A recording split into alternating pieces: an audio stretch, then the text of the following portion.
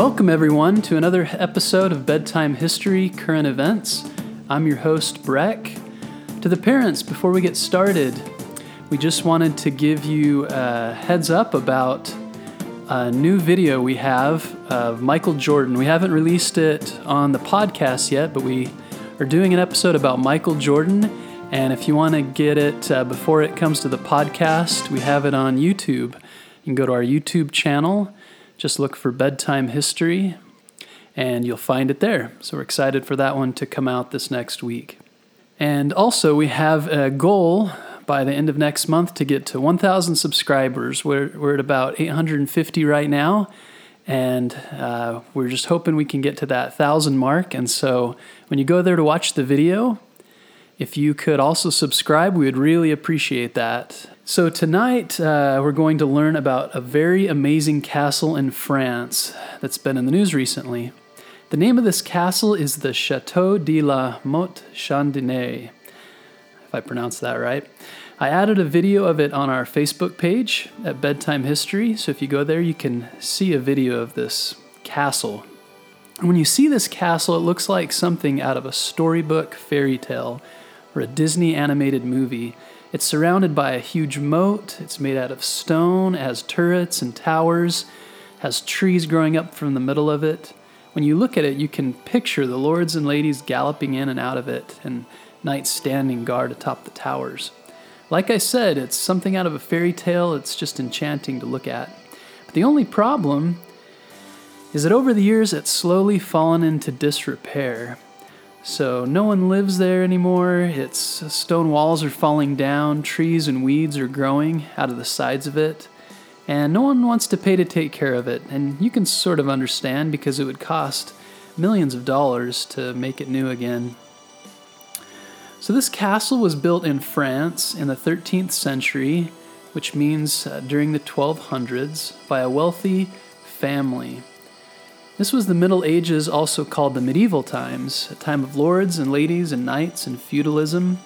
Feudalism was when, rather than there being large cities, there were all these small towns populated by peasants and ruled over by a nobleman who had his knights and castle which protected the town, who in turn worked the land and supported the nobleman's family.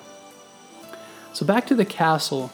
During the wars with the English, the castle was taken over by the English, and during the French Revolution, it was ransacked, which means everything in it was stolen or destroyed.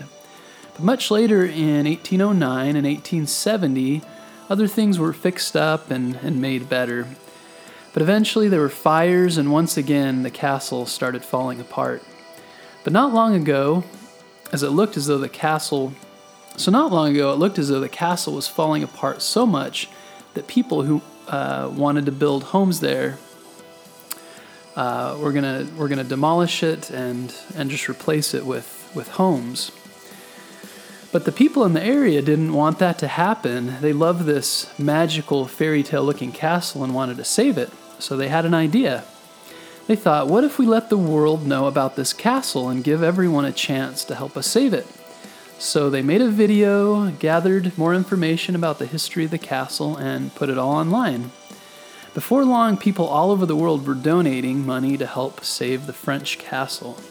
Money started pouring in from countries near and far.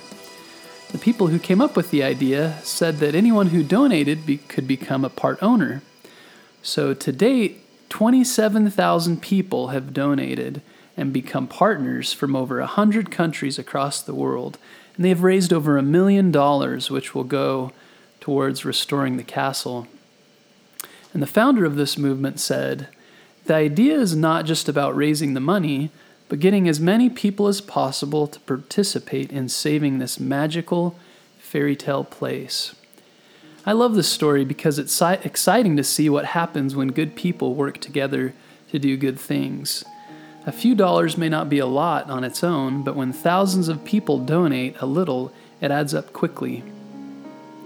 There's other sites like GoFundMe that bring in a lot of money when someone is sick or needs other help, and it's just encouraging to see people all over contributing to help others and to help causes like this. If you're interested, you can look it up online. and even donate yourself if you want. So we should always be on the lookout for ways we can help others, even if it's something small. It doesn't have to involve money. I know school's starting soon for kids all over the world, so being helpful can mean just saying hi to someone new or being a friend to someone who doesn't have friends.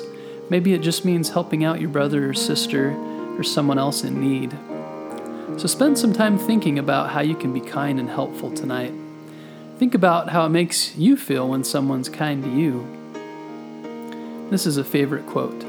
Together we can change the world, just one random act of kindness at a time. Well, it'll be fun to see what they're able to do with this castle with all the money they've raised. We had fun learning about it, and we hope you did too. Drop in to our Instagram. You can follow us there and let us know what you think if you like these current events episodes and want us to do more. And thanks for your time, and have a good night.